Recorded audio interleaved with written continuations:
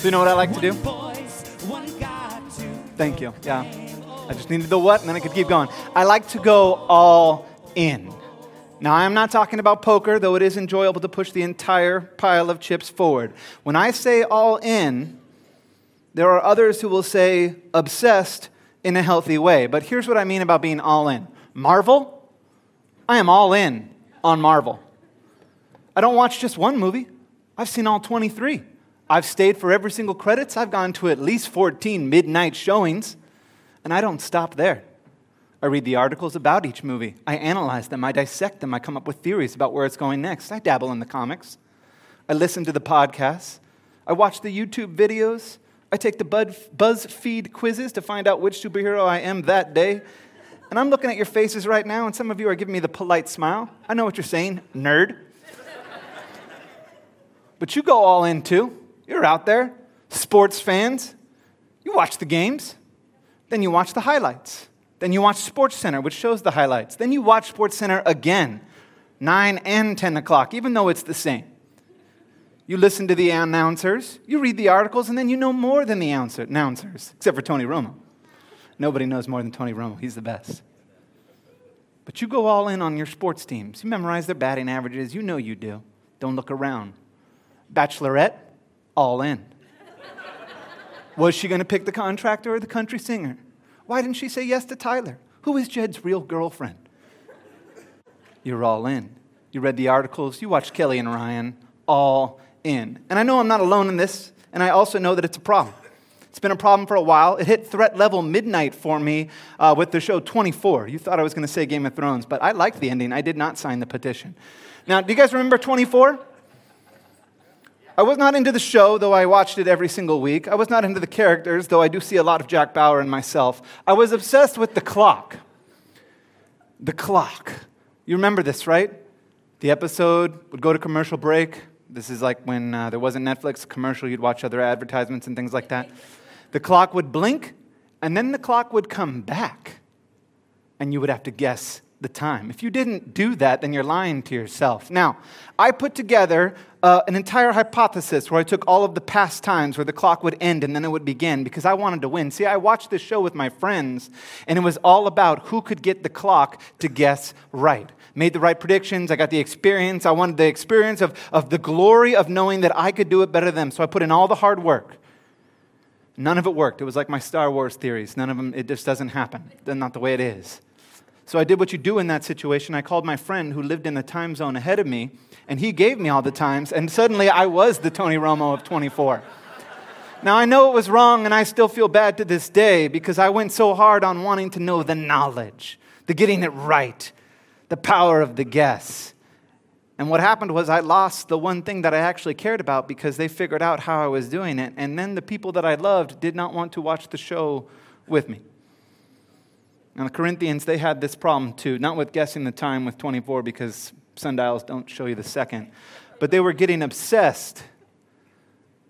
They were going all in on the wrong things. And we've been looking at this text for a while now, this 1 Corinthians 13, which on your study at home, never separate 13 away from 12 and 14. Read them all as one. But here's the focus of our text today, though I will get to Mr. Higgins' John text, hopefully. Now, here it is. Love never ends. But where there are prophecies, they will cease. Where there are tongues, they will be stilled. Where there is knowledge, it will pass away. For we know in part and we prophesy in part. But when completeness comes, what is in part disappears. When I was a child, I talked like a child. I thought like a child. I reasoned like a child. When I became a man, I put the ways of childhood behind me. For now we see only a reflection as in a mirror, then we shall see face to face. Now I know in part, then I shall know fully, even as I am fully known. And now these three remain, faith, hope, and love, but the greatest of these is love.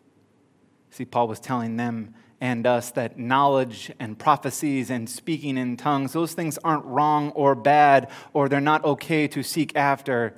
Nor is it wrong to read articles or to follow your favorite team. But the obsession and the focus on these things misses the point, misses the way. And that's understandable because they and us live in a time where the loudest voices are the ones that get recognized when the ones who are most forceful seem to get their way.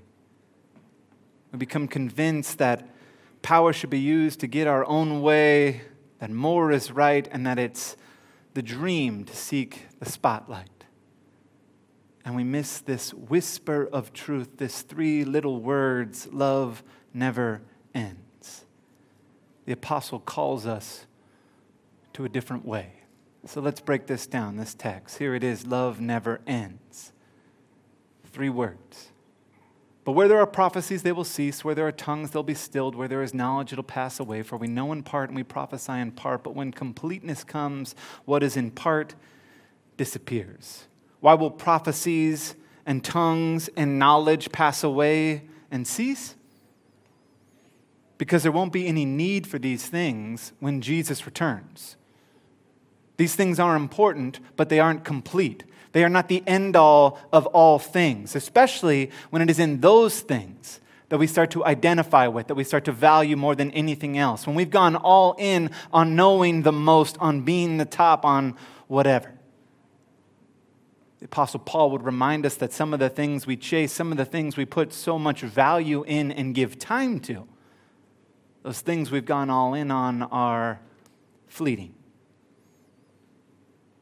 So sometime this week, take a hard look at what you're all in on. On the junior high retreat that I got to go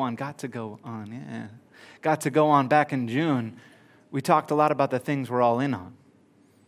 And the phone came up. Spending a lot of time on the phone. Remember the little thing that you slide to the left and then it tells you how long you've been on your phone? There were many of us who said, well, we just turned that off because it was too disheartening. It's sobering and hard to look at the things that you're all in on, but it is always worth it. And that doesn't mean that we should quit our jobs and just spend time doing the things that we love. I don't think that's what the Apostle Paul is driving at. There are things that are worth going all in on. Faith, hope, love, family. But how do we go all in on them? How do we find that way? See, Paul's driving us to something. He knows that there is something, a way that should be, a great way, a way that is known, but is forgotten all too often. A way that no amount of prophecy and knowledge is going to take you to it. No amount of reading articles or pictures and pinning them or having other people's theories are going to get you there. He says, when I was a child, I talked like a child, I thought like a child, I reasoned like a child. When I became a man, I put the ways of childhood behind me. In Roman and Greek practice, when a boy grew to manhood, he exchanged the toga praetexa for the toga virilis. I don't know how to say those words, but you saw it in the commentary too. It meant he was no longer under the control of his chaperone. When he put on the new toga, he was considered old enough now to act responsibly and look after himself. He stood Peterus Parkerus and realized that with great power comes great responsibility. This was a big deal. Big ceremony. His name was then added to the list of citizens. No more chaperone, no more 3 times recess. Sorry, 6th graders, it's over. You get 1 recess immediately following lunch or before, depending on the grade. The apostle reminds us the childish ways need to be left behind, and we need to mature in the Spirit. We need to take up the new way. We need to put on the new toga, what we were clothed with in our baptism by the Holy Spirit. He says, what would it look like in this new way if we focus not on the praise or recognition or what's in it for me, but instead we focused on the way of love? Knowing what you believe is never wrong. Seeking out the Word of God and growing in it is not wrong. But the attitude behind why you're doing it, sometimes we have to examine that self. When I got to go to seminary, I was so stoked. I was like, I'm going to know so much about the Bible. People are going to think I'm the smartest guy in the world despite my face. The first class I get to, the pastor says, nobody cares how much you know about the Bible. You're in this position to walk with people and be in relationship with them, to love them. We have the responsibility of knowing the faith, like Paul says, fight the good fight of the faith. Take hold of that eternal faith to which you were called when you made your good confession in the presence of many witnesses. But we fight the faith. We express the faith in love. What good is it to know all there is to know about the Word of God, to know the entire faith, and then not to share it? That's our responsibility. The responsibility of sharing our faith, sharing our hope, always ready and eager to give a reason for why we believe, for why we are who we are, why we live how we live. All of us live and work. That's the curse that was given to Adam. But the way we work, the way we live, is to be done responsibly and by the power of the Holy Spirit, doing the good works, the works of love that He prepared in advance for us to do. Called to leave the childish ways of selfishness and put on the mature ways of responsibility and power. With great power. Found that the most powerful people are the ones who choose to be gentle. The most knowledgeable are the ones who are patient and kind when they're explaining things to people, not lording it over them. The ones who, when their lives are falling apart, still pray and still patiently wait and endure. Paul points us to that way of love, reminding us that love is patient, kind, does not envy, does not boast, is not proud, it does not dishonor others, is not self-seeking, is not easily angered, keeps no record of wrongs, does not delight in evil, but rejoices with the truth, protects, trusts, hopes, perseveres, never ends. Paul says, go all in on love. What matters is faith expressing itself in love. What matters is hope expressing itself in love. So how do we find that balance? How do we live a life that works and is in relationship with others? Something that is known but all too often forgotten, love. Being motivated by love. Being driven by love. That way, whether you're at work or around the dinner table, whether you're in the classroom or sitting with someone in the hospital, whether you are online or outside, the way is marked by love. This is what we see with our Jesus. This is what we see in His teachings, in His healings, in His conversations. This is what we see in His sacrifice. Now we see only a reflection as in a mirror, but then we shall see face to face. Now I know in part, then I shall know fully, even as I am fully known. Do not skimp on the phrase face to face. A face-to-face relationship with our God. In the Old Testament, the prophets, most of them only just got visions, but a handful of people actually saw God face-to-face. Jacob when he wrestled, Moses in number 12, but then Jesus. Emmanuel, God with us, comes. He tells Philip in John 14, if you've seen me, you've seen the Father. He says, you know me, you know the Father. He says, we do not have a God who hides Himself. We do not have a God who is out of reach, but is face to face with us, who invites us to take His name in the water, to eat at His table, who promises us to never leave us nor forsake us, but makes His home in us.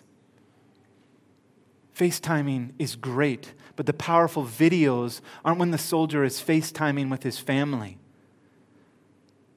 It's when that soldier comes home and embraces his or her family.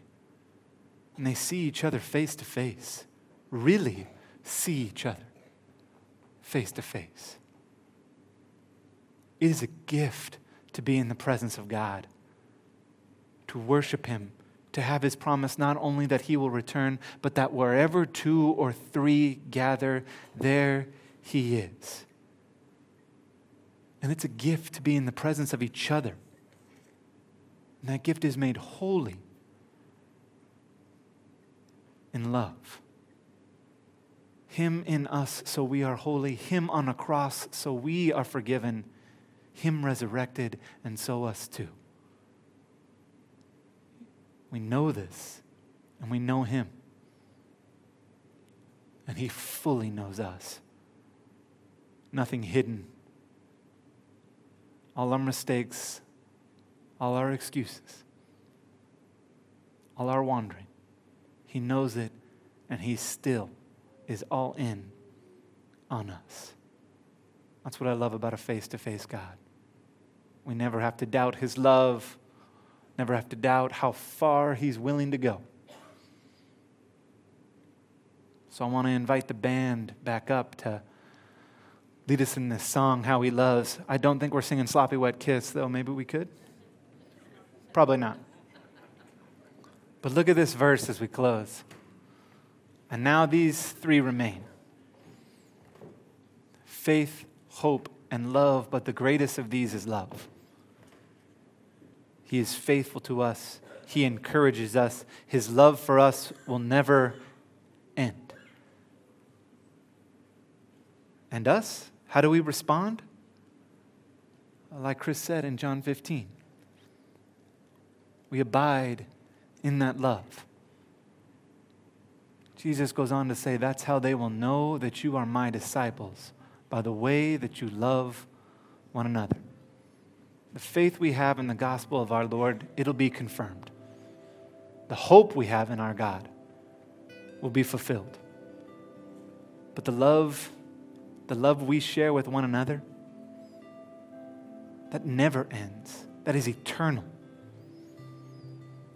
So I say go all in on love. And I promise you, you won't forget it.